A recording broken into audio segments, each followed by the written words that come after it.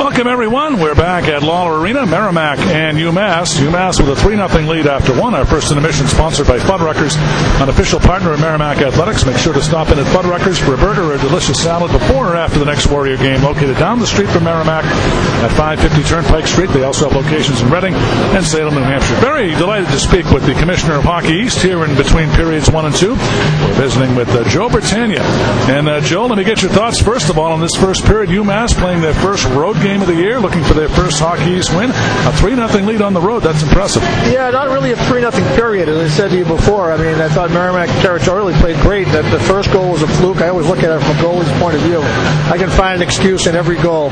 But, UMass, a new coach. I think everything's new out there. I haven't seen them play yet. I'm going to be traveling to Belfast with them, so I'll get a lot of time with UMass and UVM later in the month. But I do know Greg Carville. I used to work on the ECAC when he was an outstanding player at St. Lawrence.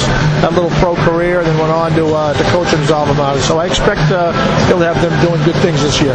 Well, you talk about the tournament over in Ireland, the second year. Last year we had a couple of Hockey East teams going over. UMass and Vermont going over this year. You've had a lot of chance to go and explore that situation over there. And what are we looking for here in the second year? Well, the people are great hosts, and our contacts are actually a couple of former Hockey East players that played at BU, Shane Johnson and Steve Thorne, who played at the Belfast Giants. In fact, the team they have over there now has 7 college players. I saw Steve Saviano, who played at UNH, is from Reading, Mass. And it's a great opportunity. He's taking grad courses over there. He's kind of, as he says, at the end of a 14-year pro career.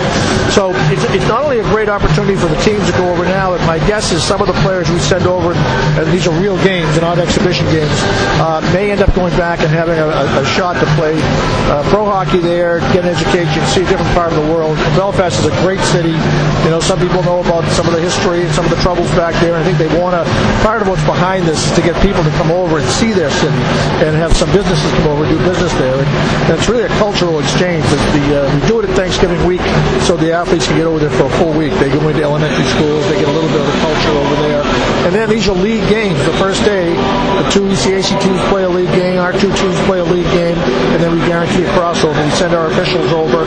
So I hope it's something that can go for a long time. They do plan right around the time of Frozen Fenway to announce some future fields for the next couple of years. So I'm excited about it. Well, I was just going to ask you the approach. Is this something that you're looking at right now, year to year, or do you have a long-term vision for it? Well, I think we're at the mercy of the hosts finding the funding. I know part of the reason they got involved, they had some goals over there, one of which is to host a World Championship. They had to show they could do a tournament, so we actually helped them, and they are hosting the B-Pool World Championships in April.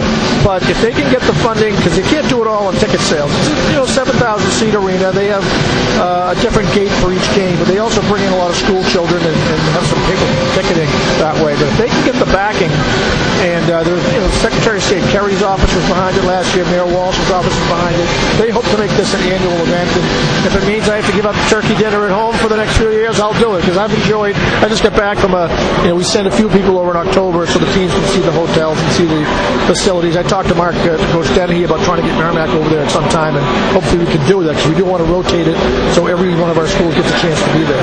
Well, not only do we have the Irish trip this year, Joe, but you're back at Fenway with Frozen Fenway.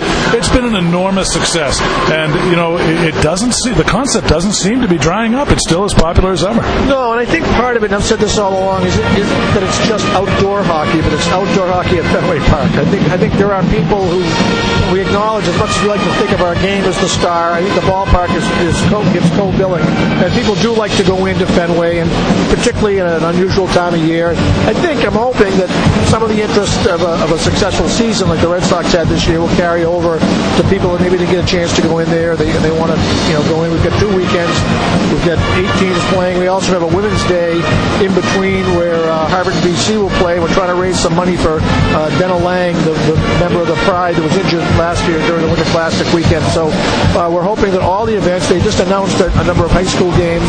It's happy to see my alma mater, Arlington High School, will be playing Burlington High School, and some other colleges. Bentley's playing Army. There's some Division III men and women's games. So the Red Sox have been pretty good. They hope that when it's all over every year that everybody can say they had a chance.